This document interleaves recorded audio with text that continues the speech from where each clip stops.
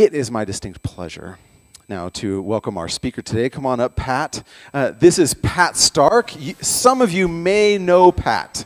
You may have met him before. I think the last time you said you preached here was like 5 years ago. Something like that.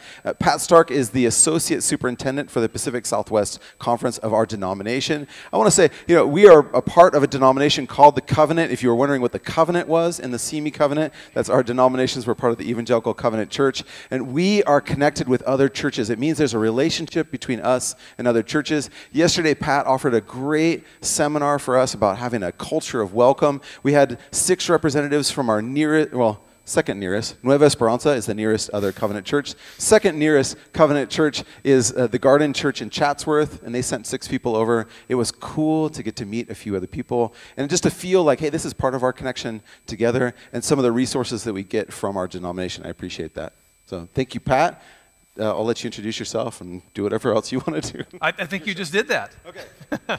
Thanks, Kurt. Super fun to be with you all this morning. I bring you greetings from the rest of our conference staff. Brian Murphy, our brand new superintendent. But I love your church. I love Kurt. Just so you know, some years ago, I'm going to say 2019, midwinter, we were in Denver. And my boss at that time said, hey, I want you to meet with this guy named Kurt. He's a missionary, but I think he should be the next senior pastor at CME. So I want you to go meet with him. And so I remember sitting across the table at the Hard Rock Cafe, meeting Kurt, going, I love this guy. And so I've never received a finder's fee for getting him connected. No, I'm just kidding. Okay, you did. But I love Kurt, and I love that CME and Kurt, that you guys came together, because I have great hope for not only what you're doing right now, but for the future also. I want to say hey to the people who are watching online. We see you. Glad you're there. I see the guy in the fuzzy slippers watching on his living room couch. We're in this weird and strange world still where we're both physical together and we're digital. And yesterday in our workshop, I called that fidgetal. It's a kind of a new word that our last 2 years have coined, but it's a new reality, which has something to do with what we're going to talk about today. I do want to thank you also. So you may not know this, but some of your local church giving goes to help support the conference that you're a part of. That's 155 churches. In California, Arizona, Nevada, Utah, and Hawaii. So you're part of a regional family as well as a national family. But thank you for helping us to just move forward in the mission that God has given us here. In 2008, many years ago in the recession, coming out of 2008, there were lots of businesses that died, and there were lots of businesses that were born. You may know that the Kodak Film Company had one unique mission: to share and preserve memories. Kodak believed that the only way to save memories was through printed pictures. There was a company that was born shortly after that in 2010 called Instagram. Maybe you've heard of them. That said, no, we think people will actually want to share more and more their photos online and in digital format. 2 years after they started, Kodak closed their doors through bankruptcy. Can you guess who invented the digital camera? Kodak. Kodak did. You see, one organization saw opportunity and pursued it, Instagram. The other was stuck in their methods, and they forgot their mission. So my question this morning is, will the church be more like Instagram as we begin to emerge more and more from our COVID cocoon, or will they be more like Kodak? Today's message is entitled, Who's My Neighbor? And I'd love for you to pray with me. Holy God, we're so grateful for an opportunity to gather together. We don't take being together for granted anymore. We thank you, God, that people from all over the world can be with us in this room as they watch online. We thank you for your word and what it brings to us. I pray, God, that you would open up our ears, that we would hear, and God, that you would move me out of the way, that your Holy Spirit might speak. In your Son's name, amen. I want to draw your attention to a couple of comments from actual government leaders. They could be Simi Valley leaders, or they could be from any random city across the country. From one city councilman, he said, as far as the city is concerned, there's not a noticeable difference in the way that Christians and non-Christians are neighbors. A mayor said, the majority of the issues that our community is facing would be eliminated or drastically reduced if we could just figure out a way to become a community of great neighbors. Well, Jesus gave us a solution, perhaps even a simple or even a genius solution. When Jesus was asked to reduce everything important to one command, he gave us a simple and powerful plan that if we acted upon it, it would literally change the world. What would communities, your community, what would communities look like if all the households that attend our churches made a commitment to loving their neighbors? The kingdom of God potential is unlimited, but how do we do this? Well, for starters, we need to move from being strangers to acquaintances and from acquaintances to significant relationships. And I think one of the ways that we do that, and what we're going to spend most of our time talking about today, is we must turn the noun neighbor into a verb neighboring, as in the art of neighboring. There's actually a book by that title that I've drawn from some this morning by Dave Runyon and Jay Pathak. That is called The Art of Neighboring. Being a good neighbor, you see, is an art form. A gospel-centered, Bible-focused art form. So we have to be committed to being great neighbors. I think the problem is that we've reduced loving our neighbor to a bumper sticker, to a slogan we put on T-shirts. And we can actually miss the part of putting it into practice, which truly is the whole point of Jesus saying this. So this morning, I want to encourage us to listen to what Jesus says so that we can then do what Jesus does. So if you have a Bible this morning or a handheld device, either one, we're going to be in Luke chapter 10. Also, the scriptures will be up on the screen for you. And we're going to start in verse 25. One day, an expert in religious law stood up to test Jesus. So the word here in the original language is quite interesting. It means to test or to tempt. So the lawyer's question is not academic. He is actually setting up this uncredentialed man from Galilee. He's trying to trap Jesus or trick him. So he says one day the expert in religious law stood up to test Jesus by asking him this question. Here's the question. Teacher, what should I do to inherit eternal life? What should I do, teacher, to inherit eternal life? Now, when we hear eternal life, most of us think of what? We think of heaven, but in Jesus' day, that would not be the case. You see, eternal life is so much more than a destination. It's a way of living. To have eternal life in Jesus' understanding, in his day, is to live here and now as citizens and ambassadors of the kingdom of God. Yes, heaven someday. But just as important, Christ-likeness now. Therefore, eternal life is a just and righteous way of living. What do I need to do to inherit eternal life? As Jesus makes clear in the story, when it comes to eternal life, what matters isn't exactly what one knows or believes. That's important, but it's what one does. It's what one does. Jesus replied, he says, what does the law of Moses say? How do you read it? In other words, he's saying, hey, Bob, you're the religious expert. You tell me. And so he does. The man answered, you must love the Lord your God with all your heart, all your soul, all your strength, and all your mind, and love your neighbor as yourself. Like a good expert in the religious law, he is well trained. He knows his stuff.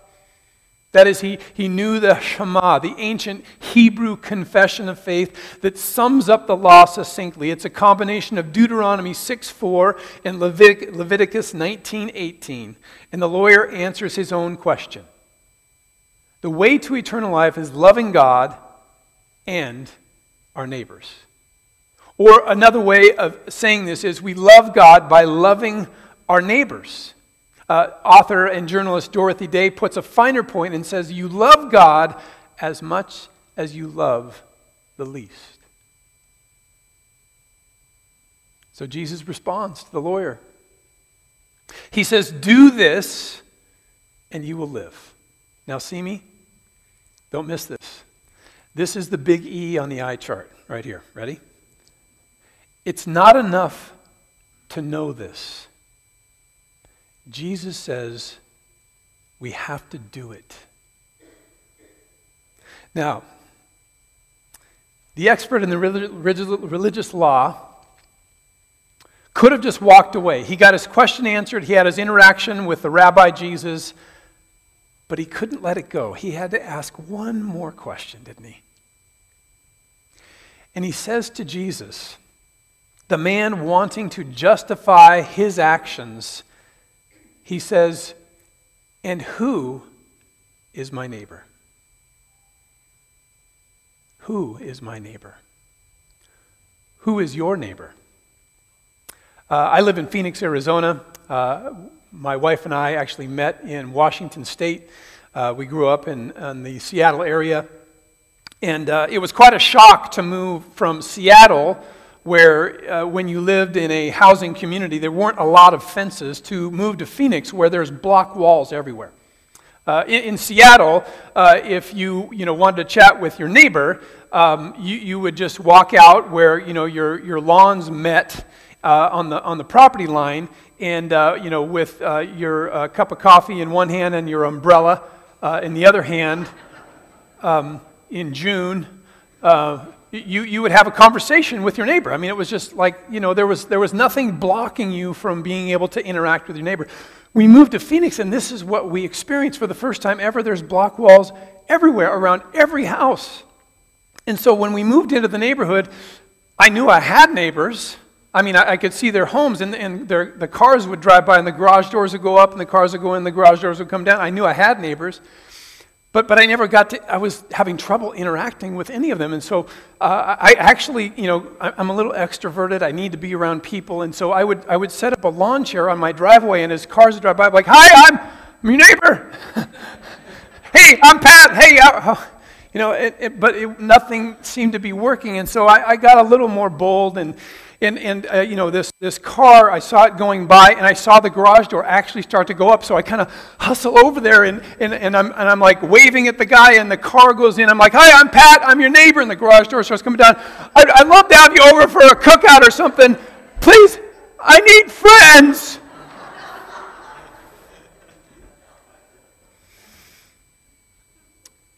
Who's your neighbor?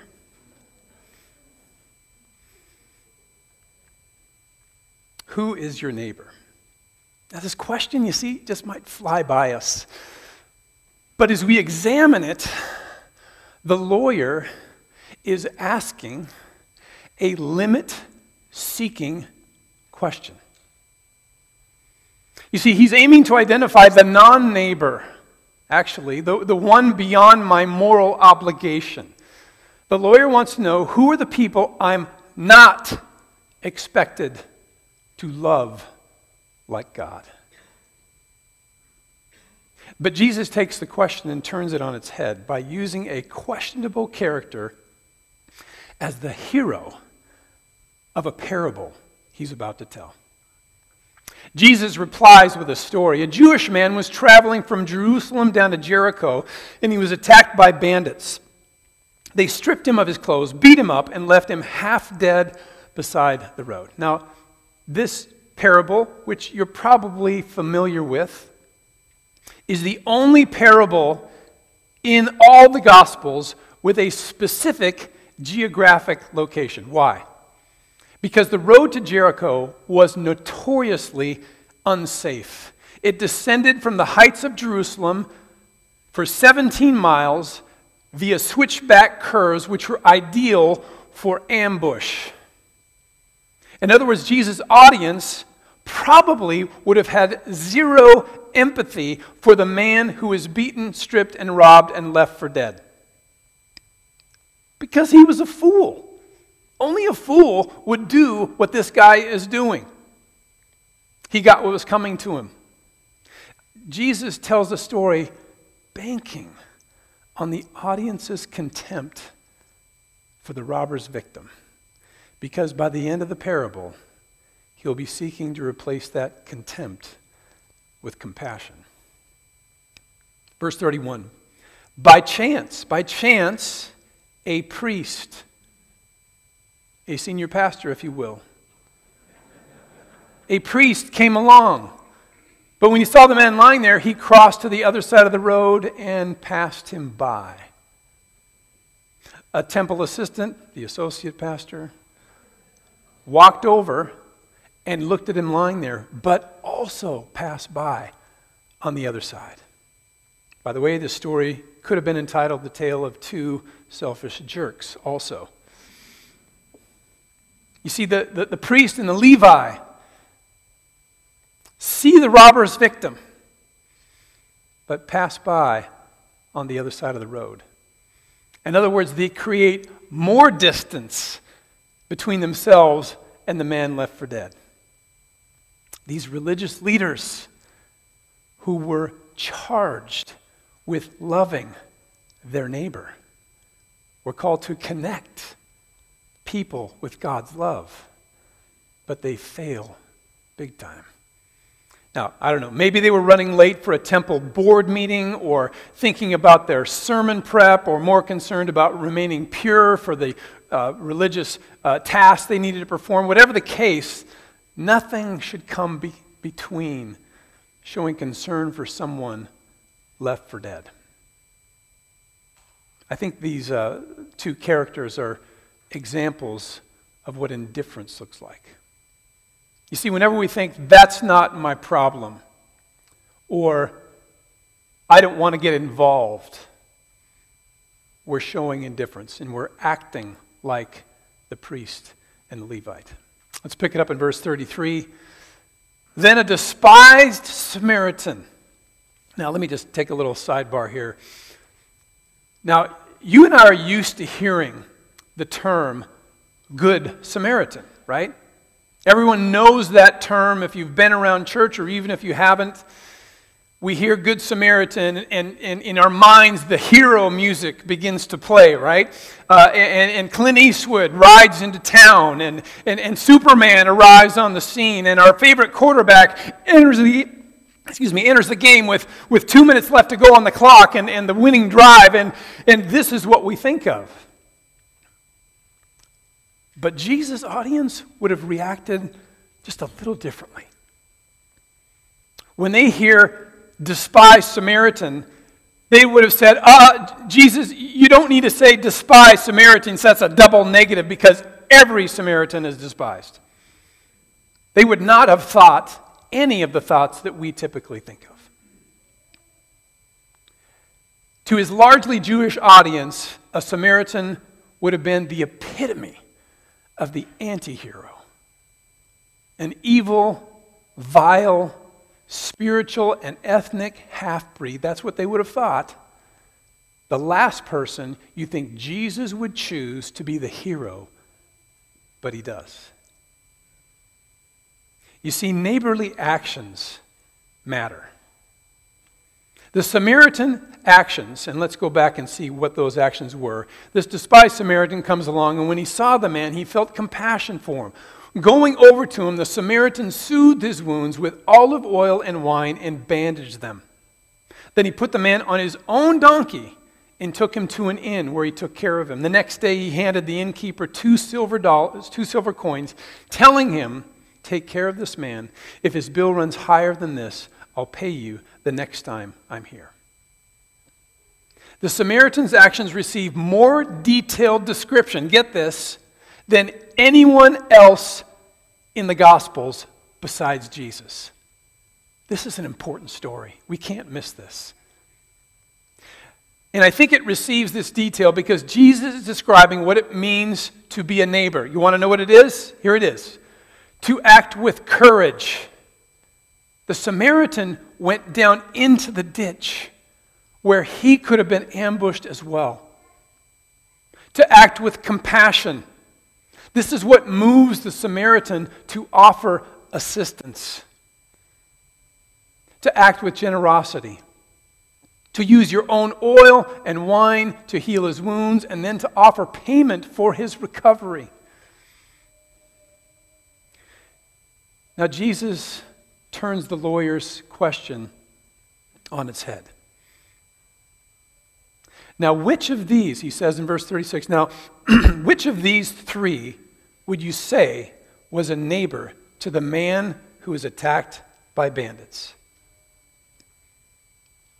And the man replies, the one who showed him mercy. He can't even say the word Samaritan.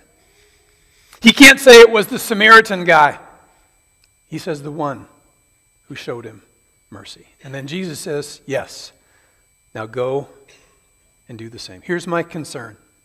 Here's my concern, Simi Covenant. Is the story of the Good Samaritan, is it so familiar to us that it leads us to a place of inaction? I think this story can inoculate us against the implications of what this story means to us personally. Who's my neighbor? Why is the lawyer asking this? Why? Because he wanted to define the word in such a way that he would be found righteous. If his neighbor was someone he could choose, oh, wouldn't that be nice if we could just choose our neighbors? You know, all the lovely people, all the people that we really like to be around. If he could choose, then he'd be okay. You see, he was trying to soften the demands of loving his neighbor. He was looking for loopholes. Now, before we judge the lawyer, let's ask ourselves, do you ever look for loopholes in what Jesus is saying is the most important directive for us to live out? Do you ever look for loopholes? But Pat, you don't know my neighbor. I mean, he is loco. I mean, I don't know if I could even have a conversation. You don't know my neighbor. I mean, she drives me crazy every time we talk. She's just jabber. Believe me, I've looked for loopholes. I've had numerous neighbor issues.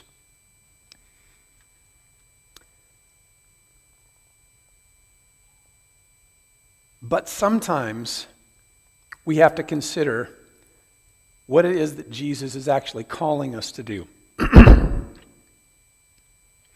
Now, some of you may be thinking, you know, Pat, I'm pretty sure this scripture is to call us to love and be neighbors with our enemy. And you may have a point, but I think there's also, this is where we also can get into a little lost when Jesus' directive to love our neighbor, when we really think about it. Because I think that sometimes the longer that we're in church, the longer that we have been Christ followers, we hear this directive and we're like, yes, I know I got to love my neighbor. And I know what that means. It means that I've got to support missionaries in South America, and I've got to rescue trafficked children, and I have to witness to 17 people before next Sunday, and I have to, and it's so overwhelming. And all of those things are good and great, and kudos to you if you're doing them.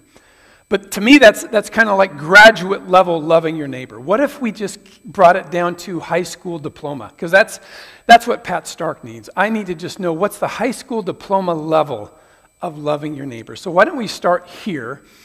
What if we decided to love our actual neighbors?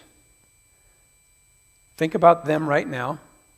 The people who live on either side of you, the people who live across the street from you. What if we just started there?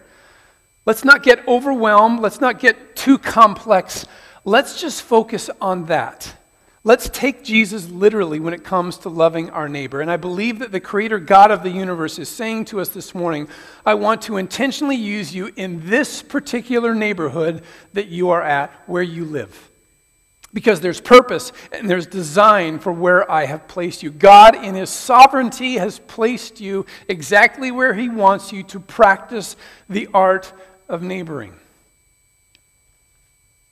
And I know this is true. You know how I know this is true? Do you know how I know? Because the Bible tells us this. It's in Acts 17. This is Paul preaching on Mars Hill, describing Jesus, who is God. He says, "And He made from one man every nation of mankind to live on all the face of the earth," get this, "having determined their appointed times and the boundaries of their habitation." This word habitation is the Greek word katakie, and it means dwelling, abode, house, apartment, condo, mikasa. It means where you live. God has appointed. No, I bought that house 20 years ago. God put you in that house. God put you in that condo. He decided, I want you as my missionary to love these neighbors where I put you.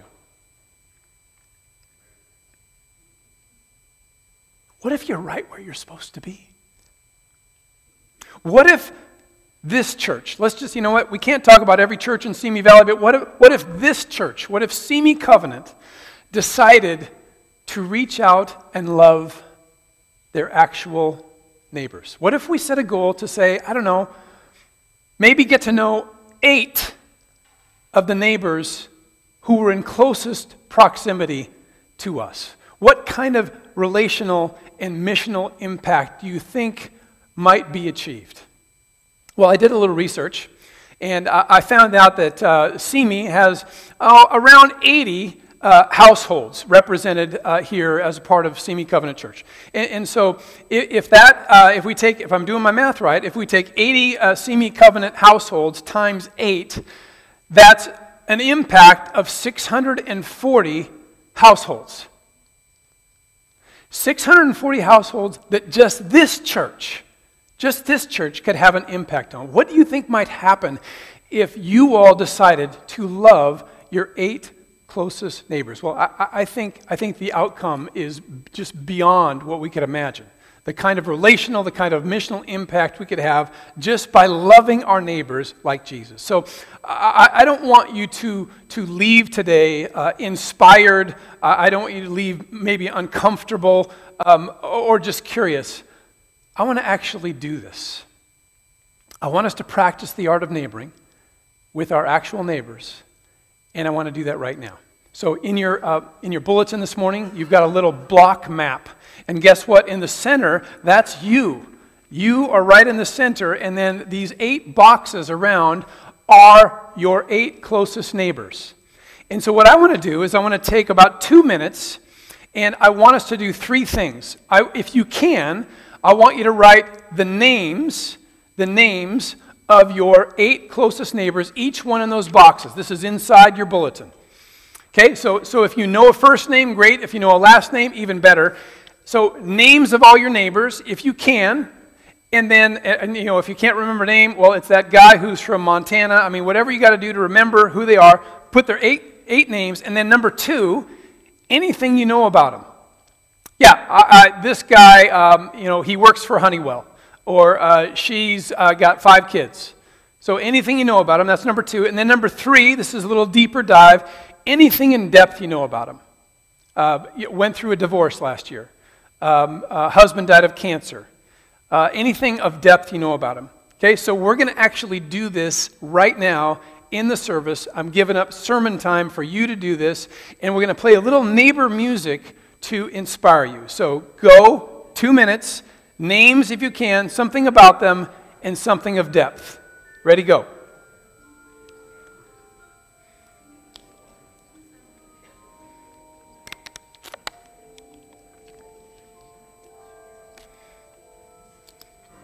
So if you don't have a pen, ask for a pen. 8 names of your 8 closest neighbors.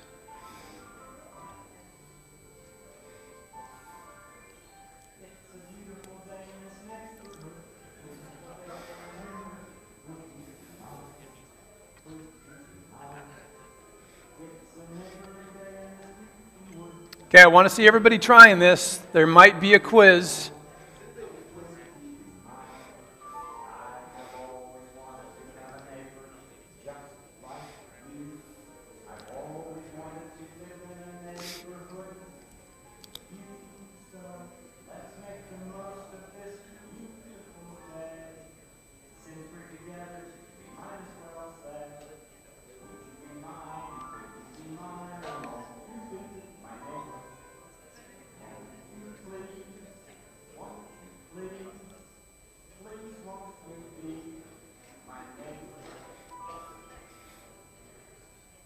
Okay. Okay, we're gonna take a pause right now, but I want you to keep working on this. Hopefully this is something you put in your Bible, you put up on your refrigerator. So this is a guilt-free zone. You ready? This is a guilt-free zone. How many people could name all 8 of their closest neighbors?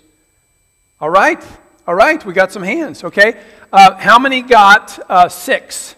At least 6. Okay, how many got 5? 4? Okay, more hands. 3?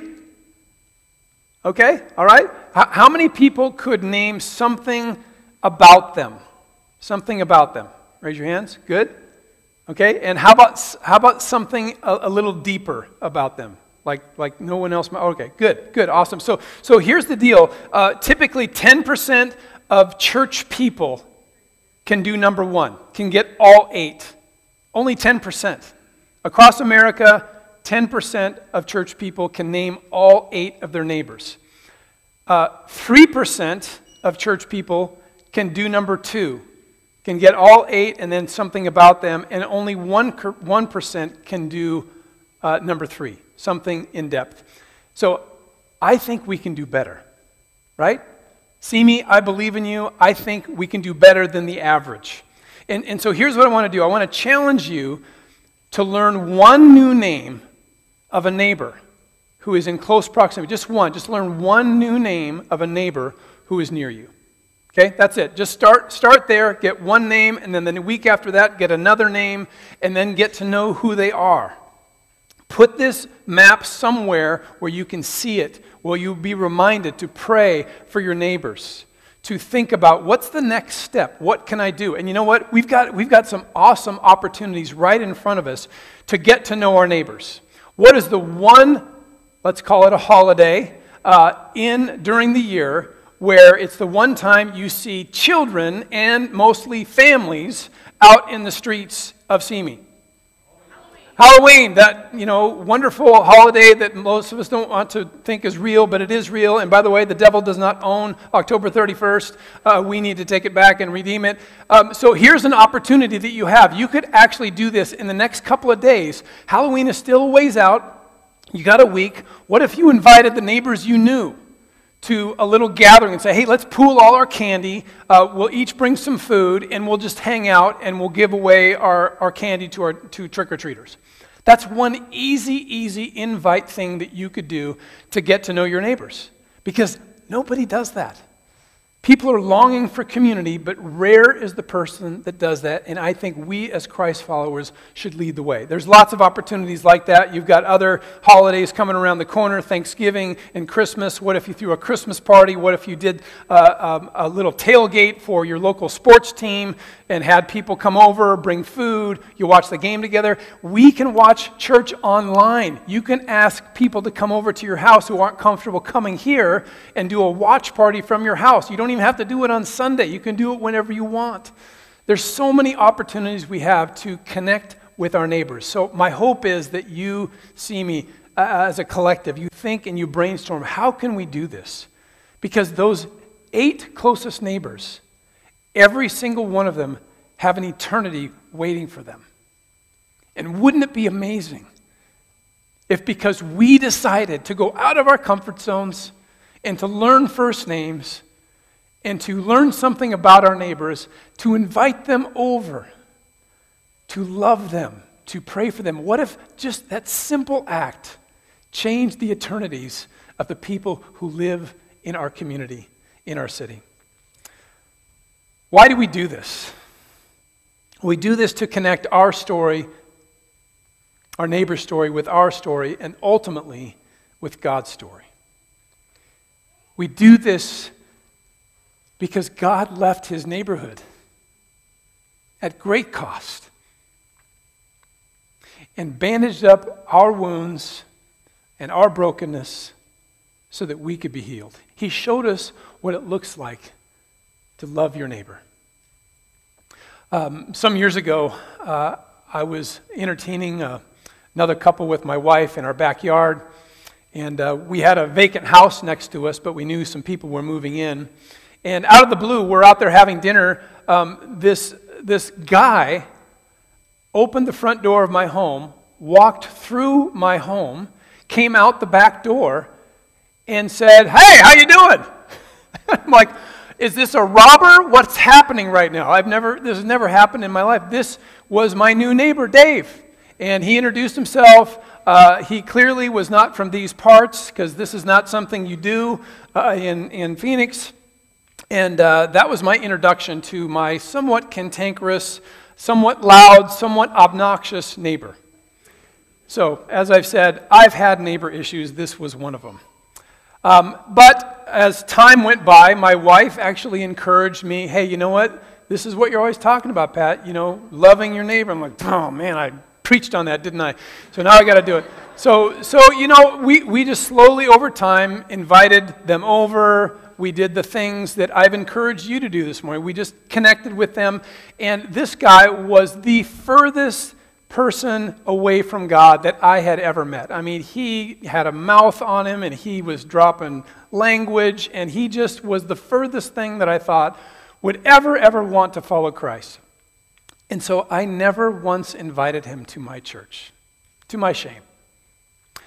Until one day, I get up to preach, and there is Dave and his wife and his 2 kids staring at me with these funny faces on, just smiling like, "Surprise!" He came to church on his own. And this was, probably 8 months from the time that we got to know him. And afterwards, I said, "Dave, you're in church." He goes, "Yeah." "You know why?" I said, "I'm afraid to ask." And he says, "I wanted to see if you were the same guy up front in this church as you were as the guy living next door to me. I wanted to see if this life that you've been living around me was the same thing on Sunday." And he came the next Sunday, and he came the next Sunday, and he came the next Sunday. And then he signed up for our men's retreat. Now, our men's retreat is pretty intense. I mean, it is like, hardcore Jesus, like we are worshiping. And I mean, it is a serious retreat. I'm like, "Dave, do you know what you're doing?" He goes, "No, it sounds like fun though, And probably, I think it's day 2 into the retreat. The speaker has what would be called an altar call today. And I noticed that Dave is not with our group, because Dave went down for the altar call. And as he came out of the chapel, he makes a beeline for me. And he just throws his arms around me, and he says, "You need to baptize me right now." Now, this was a camp in the winter in the hills up in Flagstaff, Arizona, where it was quite cold, and there were several options. There was a heated pool to baptize, there was a hot tub, and there was a cold duck pond. Which one do you think he picked?